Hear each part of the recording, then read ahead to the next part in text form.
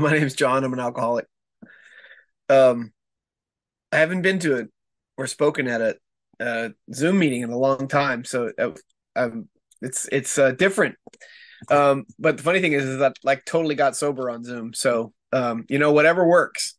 I'm glad to still be sober after about 3.5 years. Um, Evan, man, I'm glad to see you, and Dean and Laura, and hope Gary makes it back. Um, my with 10 minutes, I kind of just like I can tell you kind of like basically that my drinking and using drugs is totally unstoppable. It was like um just it's just like a force of nature. It got to the point most recently where I just, you know, um like it says, I tried all different kinds of things like exercise and tried, you know, doing this or that, and I pick a sobriety date, and Tuesday, um February 2nd, 2022, 20, it wasn't, no, actually it was 2020. A lot of twos, and I've got a lot of twos in my phone number. I thought, oh, that's perfect. And that would come and go, like, 2 months later I'm still drinking. That's when I got sober, is in March, right when the pandemic hit. And that's kind of it was when everything shut down, right? And I had been trying to stop for a year or two, after coming back into meetings, right? And I just realized that I couldn't think my way out of it. I kind of like had this moment where, um this, what do they call it, like is an intersection of desperation and willingness, um where I realized that all the things that I was trying to do, none of them would work, and I couldn't lie my or cheat or think my way out of the problem anymore. And thank God for Zoom, right? Because it's just kind of my luck, like right when I decide I want to get sober, all the meetings are shut down. And I fell into this late show meeting where I met Laura and I met Evan and I met Dean and a bunch of other people who were like in the same boat that I was. And um it was so easy. And it's like I could go to meeting every day. We all secretaried meetings together, we all took our turns, and saw each other through some really crazy times, and that, along with um finding a great sponsor, working the steps, finally reading the book with him, you know has kept me sober, like one day at a time. And it's sort of, that's what I sort of consider my spiritual experience. My psychic change was just that, one, I couldn't nor did I have to do it all by myself, and two, there were like lots of people who were there to help and give advice, and as long as I was willing to listen to it and take action. And you know I'll just take it back, like, let's just put it this way. Today, I go to meetings almost every day, in person or on Zoom once in a while. I go to like meetings often, but meetings is not enough, right? Meetings for me are great for meeting newcomers, and helping to keep this program going and do service and get out of myself. But meetings in themselves, just for the fellowship, are great, but not enough. And so I pray every day. I pray a lot, actually, and I'll get that late in a second. But I do service. I secretary meetings. A secretary meeting, I do a different service at another meeting. Um, I work with my sponsor. I work 10 steps often. So I review my inventory, daily inventory, either by myself or with another alcoholic. And right now I have like four sponsees, and, you know, not all of them are, you know, doing what I do. Um, but they do their own thing. Right. And I try to just guide them through the program. So anyway, I started coming to meetings in 1983, like, and I was just like doing what other people told me I should do, and I really never did a first step. And I went to meetings for like maybe 20 years in New York City, and my thing was alcohol and cocaine, and I it was clearly like I skidded bottom with the cocaine that took me down, and but I was it was really clear that I can't do. I didn't have enough money to do more cocaine, so but the alcohol was always still in the back of my mind. And I love the program because I love the fellowship. I love hanging out with people like you, party people and fun people and interesting, kind of a rowdy crew of roughnecks and different kinds of people. And especially in New York City, it was like wild, right? Like midnight meeting down on Houston Street, etc. But here's the point I'm trying to make is that I never worked the steps, and I never got a sponsor, and I didn't really work the first step. I never, to be honest, looking back at it, I never admitted to myself that I was an alcoholic.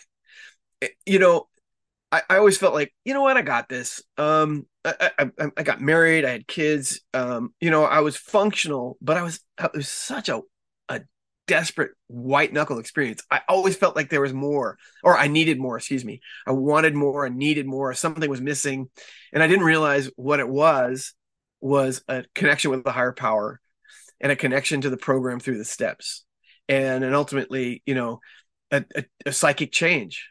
And but I thought it was just like, oh, I just want to drink, and I can't drink. And this is my identity now, and I have to keep it up. And it was just a big sham. So, um, it just was so painful and so false. And I felt, I never really successfully did anything. I was always kind of half-assed. I never threw myself into anything. I was successful, but like it was always kind of like chasing something or I wasn't good enough. And those feelings of shame and self-doubt and all that stuff, those defects of character, really, that fear that ran me, fear of not being enough, fear of not getting enough. I learned about when I actually decided to pick up and work the steps once I got desperate enough. And god damn, it took me a fucking long time, man. Why? Like whatever, 50 whatever years old, and finally got it right because it was I guess someone likened it to threading a needle in a windstorm, or catching a moving train. And I caught that train before, and I just didn't hang on. So the thing is that the trick for me is getting that moment of clarity, that intersection of desperation and willingness, and being able to hang on long enough for the miracle to happen, right? And ultimately, when I look back on my all go to meetings and stuff like that, I always dropped out of meetings by the time it came to like getting to work for the fourth step. And I got about 2 minutes left, and I just want to say, like, if you're new, or if you're still struggling, or you're still trying to decide, don't try to decide. Just stick around long enough. And what they say is like, what I like this saying is like, you can't think your way into right action, but you can act your way into right thinking. And if you just keep coming to meetings, talk to people, and ultimately just progress with and take some suggestions, and don't be stubborn. Don't think that you have to have all the answers, and it'll work. It has for me. I've seen millions, not millions. I've seen lots of people get through this, but they're always the people that work with a sponsor, work the steps, and have some kind of higher power, and service as well, and all these things, but staying in the middle of the pack. And that's when the sort of the magic happens, when you finally like take inventory of yourself and say, okay, you know what? I'm kind of an asshole, actually. I admit it, you know, and I do believe that some of these people can help me figure out how to connect to my higher power and actually recover. So I don't have a whole lot. I know there's a million things to say as well as that.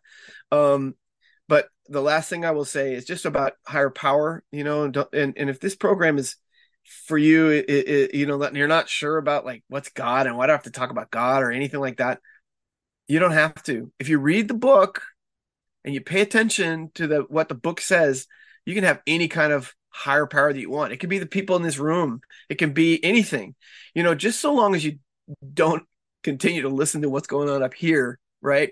Because my experience, it always takes me down the wrong path.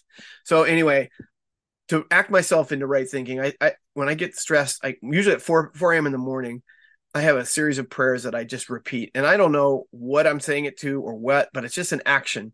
And what it does is it seems to help me fall back to sleep. And I wake up in a better mood in general. And when I get stressed during the day, when I want to tell someone to fuck off, or, I'm feeling like the world is not giving me what I need, I just have to stop. And I say the 3rd step prayer, 7th step prayer, all these things that help me just sort of regain my stability and my right size in life. And ultimately, and I'm going to wrap this up, go through the day being less selfish, because this is a disease of self-centeredness and selfishness, as it says in the book, and trying to be useful, actually trying to be helpful to other people, which is a much better place for me to be than in my head thinking about what I need next. So anyway, that's all I got. Thank you. Yeah, so I just mentioned my name's Gary. I'm an alcoholic. I'd like to welcome a newcomer to Alcoholics Anonymous. They did that to me when I got here, and I was extremely uncomfortable, didn't like it. And so now I do it in my regular daily share if I happen to say something at a meeting. This time I was actually brought to the rooms of Alcoholics Anonymous. I didn't get up one day and say I'm going to get sober. I was living down in LA trying to quit drinking. Seemed like every 3 or 4 months, I'd get drunk and I'd call my brother who lived up here in Berkeley, and he was sober. And I'd ask for help, and he'd ask me if I'd go to a meeting. I'd say no, and he'd hang up on me, right? And the reason I didn't go to meetings, I believe, kind of foggy because I was drunk, is because I was an alcoholic. I drank. It was my solution to everything. I would not do something unless alcohol was involved. Had multiple jobs where I got terminated because of multiple things related to alcohol, drugs, and the stuff, and just adapted, right? Every time there was a problem, it didn't matter if alcohol was the problem. I would adapt and try and figure out how to drink the next day. So yeah, I crashed a number of cars, went to jail for different lengths of time, multiple times, and actually pounded on a police window when it was raining, trying to get them to let me in, right? Because I was drunk. And they basically said, move along, and I heard that today at another meeting I went to where someone else did it, and I was like, wow, we definitely know what we're doing. And so the story goes on: jails, institutions, and not yet death, right? I'm not drinking now. I heard a little bit of John share, which was nice because it made me just comfortable. When I hear another alcoholic, I'm comfortable. When I have a big book by my side, I'm pretty comfortable. Just like when I used to have alcohol by my side, I was comfortable. So I got a big book in my car. I got one here, got one in the living room, and it's important because I read it a lot too. So that's good to know. So yeah, the drunk-a-log, it's what it is. Those are my stories, and they make me familiar with other people when they talk about their stories, and I can relate. But those stories those are the past, and I'm really, really glad, like it says in the big book, that they will become my greatest asset. So when I'm talking to another alcoholic, I can relate. And so getting back to the rooms of Alcoholics Anonymous. So let me see. Uh, so yeah, I mentioned that, what was it, 4 or 5 times preceding my sobriety birthday. Seems every 3 or 4 months I had a problem, a feeling, or an emotion, or probably a resentment. I got drunk, and I was trying not to quit. I was trying to quit drinking, and it wasn't working. And so the last time I decided to quit drinking, I was living in a trailer up a canyon, had the windows blown out of the trailer because I lit the pilot light and didn't really light. It kind of blew up, and I don't know how I didn't die. Probably because there wasn't enough gas. And so one day I decided, you know what, I'm sick of this life of um, not being able to quit drinking and living in this trailer. And so I packed up my clothes in a duffel bag and went out to the road and walked to the nearest town, which was about 12 miles away. I had positioned myself up a canyon far away from liquor stores because I thought that would work, but taxi cabs always come. And so I made my way to the bus stop and proceeded to wait for the bus. I was going to go live under the pier at Santa Monica. And so I'm at the bus stop waiting, and bus isn't coming. So being an alcoholic, there happened to be a liquor store across the street. So I went back and forth all day to the bus stop, to the bench, to the liquor store. And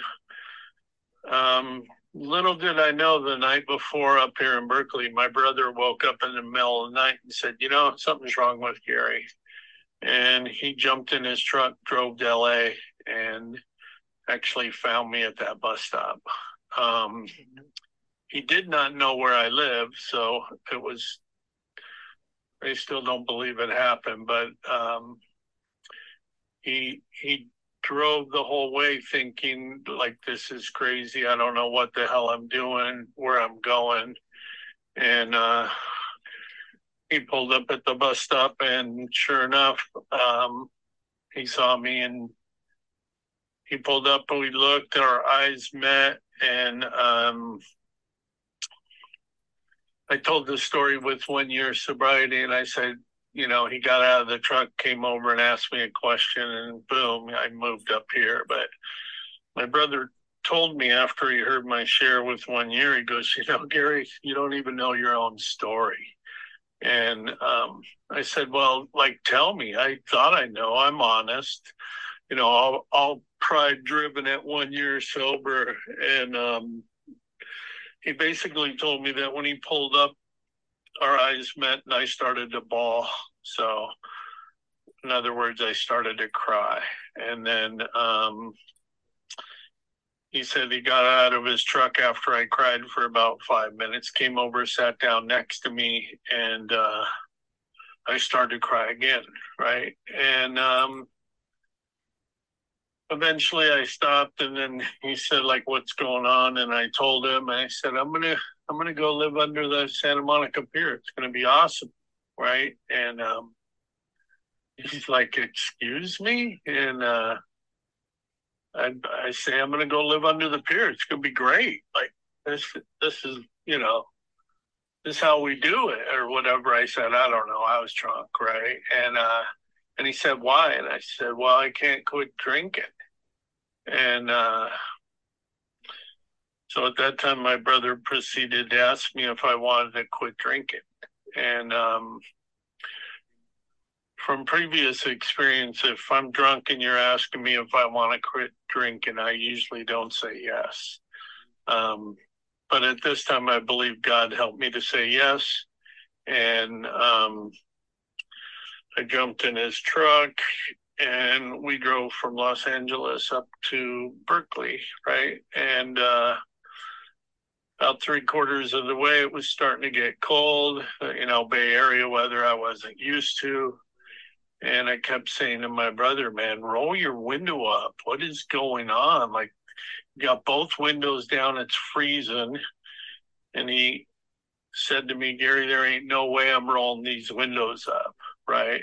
And so I've been about 5 hours without alcohol, and I'm like, oh shit, what did I get myself into? Like, my brother's crazy. And he's sober 9 years. So he does the deal. He brings me up here. He takes me into his house. He puts his business on hold. He feeds me, and he proceeds to take me around all the rooms of the AA fellowship. He took me to El Cerrito Fellowship. He took me to Drunks R Us. He took me to Berkeley Fellowship. He took me to In Between. He took me to 2910, at that time, Telegraph. He took me to a meeting in San Francisco. And he basically said, in the first 30 days of my sobriety, which he would not let me out of his sight, he said, and I'm grateful for that today, he was trying to show me the variety of AA, right?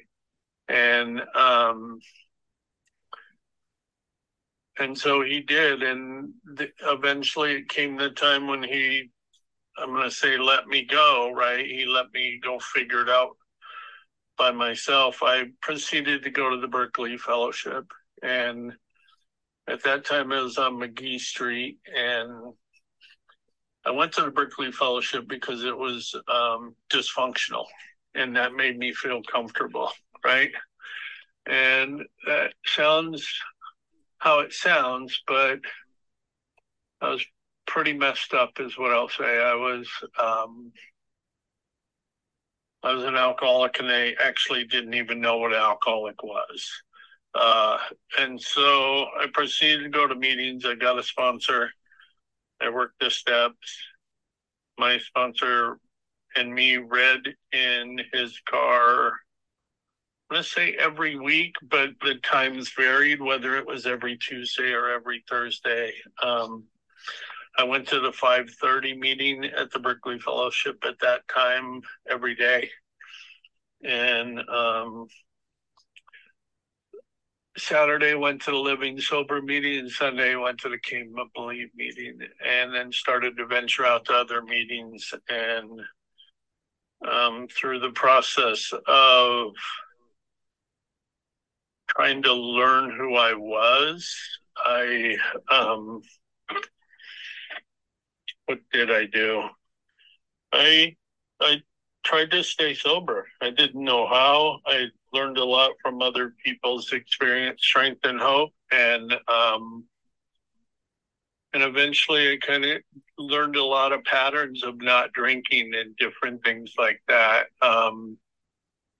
I was told early on, if you're having a bad day and you can't figure it out, like, go to bed. And the next day when you wake up sober, review your day, right? And I did that this one specific day, and it was unbelievable. I was so grateful. And that, I think, was the beginning of learning how to change my feelings without alcohol. So let me see. So yeah, what did I do to stay sober, I guess, would be what it was like, what happened. I went to meetings, I got uncomfortable. I wrote almost everything on my first 4-step, and finished that 4-step and went about my way. A couple weeks later, I was on a date with someone, and she asked me about my 4-step, and I said, yeah, I kind of told my sponsor everything except these 3 things. And she said, well, why didn't you tell him? And I go, I have no idea. And so the next day I told him, we talked about it.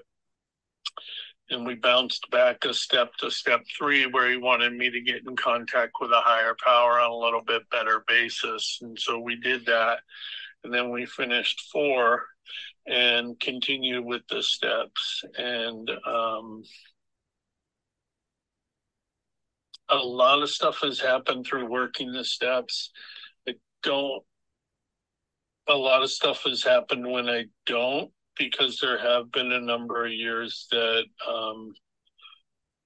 I could say, I guess I took breaks.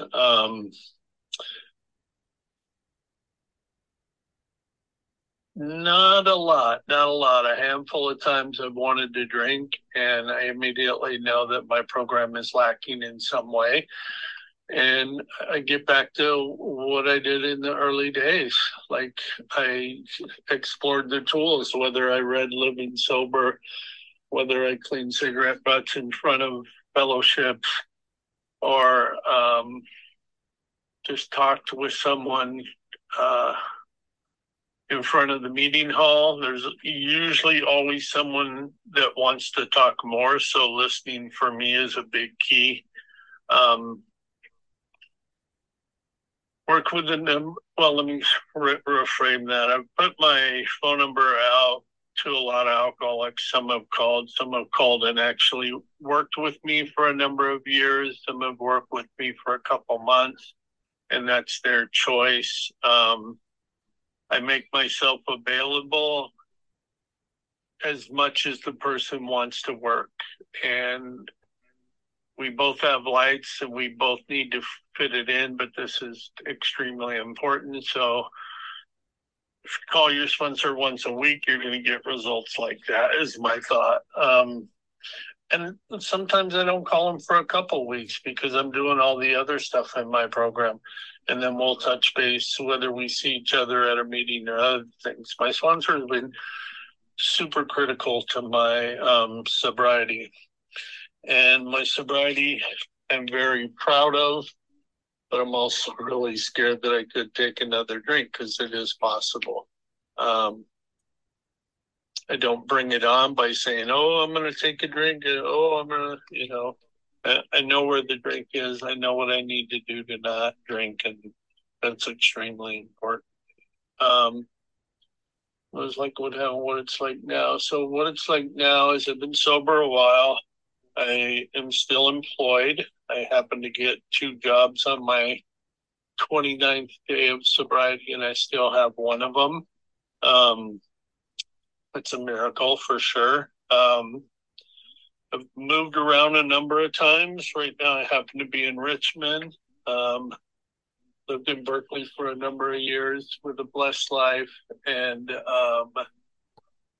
it's quite amazing that, like, there's so many things that happen in life, and when sobriety is a priority, they just seem to either fade away, adjust a little bit, or constantly work at them so they stay okay, right? I'm positive a whole lot. I tend to be quiet in some circles, in other circles I'm not. It depends on what the systems are, whether it's work, meetings, going to dinner with strangers, etc. I'm happily married. A couple of years ago, a dog ended up in our backyard, and now it bounces around the house all the time. It's pretty cool. I still enjoy my work. It's a little different because in the last couple of years, I stepped down a position, and I'm no longer, let's say, leading the pack. And it was a smart move because I actually took my work a little too serious. God has helped me through most of my life. I've accepted a loving higher power at about my 5th year. I was stubborn not to have a loving higher power in the beginning because judgmental and a critical God was good enough for me, but my sponsor kept suggesting you might want to try a loving higher power. And so on some days I call my higher power God. Sometimes I call it a higher power, and sometimes I say I have a loving God. And it's really good. And I think, just mention that I'm happily married. She just popped the door open and like smiled because she knows what's happened. And that's been the biggest thing in my life. I I would have to say. I have this quote from one of my coworkers, and I think it's kind of says a little bit about me. So I'm going to say it. I'm going to read it. It says Gary is a true inspiration of who to be in this world and how to treat people. He is full of heart and passion, and constantly learning from his example. Gary absolutely loves and breathes values, and he has honor. And I am glad to be a friend of Gary's. I know Gary um, for a number of years, and I have so much respect for this guy since he treats others with respect. He's never shied away from a tough conversation or interaction. And with him, I feel he's got my back. He's courageous, respectful, and keep things light and fun at work. Um, and that's a note that one of my coworkers gave me because work is a big part of my life. I spent a lot of time there, and it's really nice. The other day at a fellowship, we were reading to employers, and it's nice to be a resource for someone that doesn't know what to do with a person that is drinking or has alcoholism. And yeah, so living my life that way, it doesn't come easy, right? It's a lot easier sober. I'll just say that. Um, I'm really glad I love myself today. It took a number of years for that one to materialize. And it was really interesting. I don't know when it was. It was a couple years, quite a few years into sobriety. There was this time that I was like I found out, I guess I love myself. And it was really weird because when I was drinking, using, I always had this feeling that like I was a good guy, right? And this is going to sound strange, but I never had any evidence. So I always had this belief, but I didn't have any evidence. And then into sobriety, I don't know when it happened, like I was starting to get evidence. And I was like, wow, I was starting to become the person I think I wanted to be, is what I'm saying. Um, I'm really glad I work with other alcoholics. They definitely teach me more than than I think I teach them. And it's basically just two of us talking about how we stay sober, right? The book is critical in there. Right now I'm reading the 10th tradition. I'm reading the tradition of the month every night. And right now it's the 10th month, right? So that's the way that's going. And let me see. And so,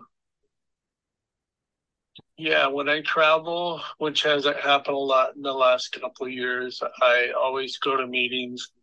When I heard our last speaker at the end of his share tonight, and there was the talk of Zoom, and I really jumped into that, and it's amazing to me the people that got it from Zoom. Like, I don't know how that happened. Like, I've never done it, but it seemed like even tonight my stuff didn't work right. I almost shut everything off and gave up, but I wasn't going to do that because whatever, even if I heard someone else's story tonight, because I could hear, it's kind of strange. So I'm getting close. So let me think about I think it ends with this. I'm really glad to be sober. I'm glad that there's a handful of people here that are staying sober and active in service, and like doing the deal, right? We're trying to stay sober. We do this together. Um and I'm grateful to be sober. So thank you for listening tonight, and I'll See you on the sobriety road somewhere. Okay, thanks.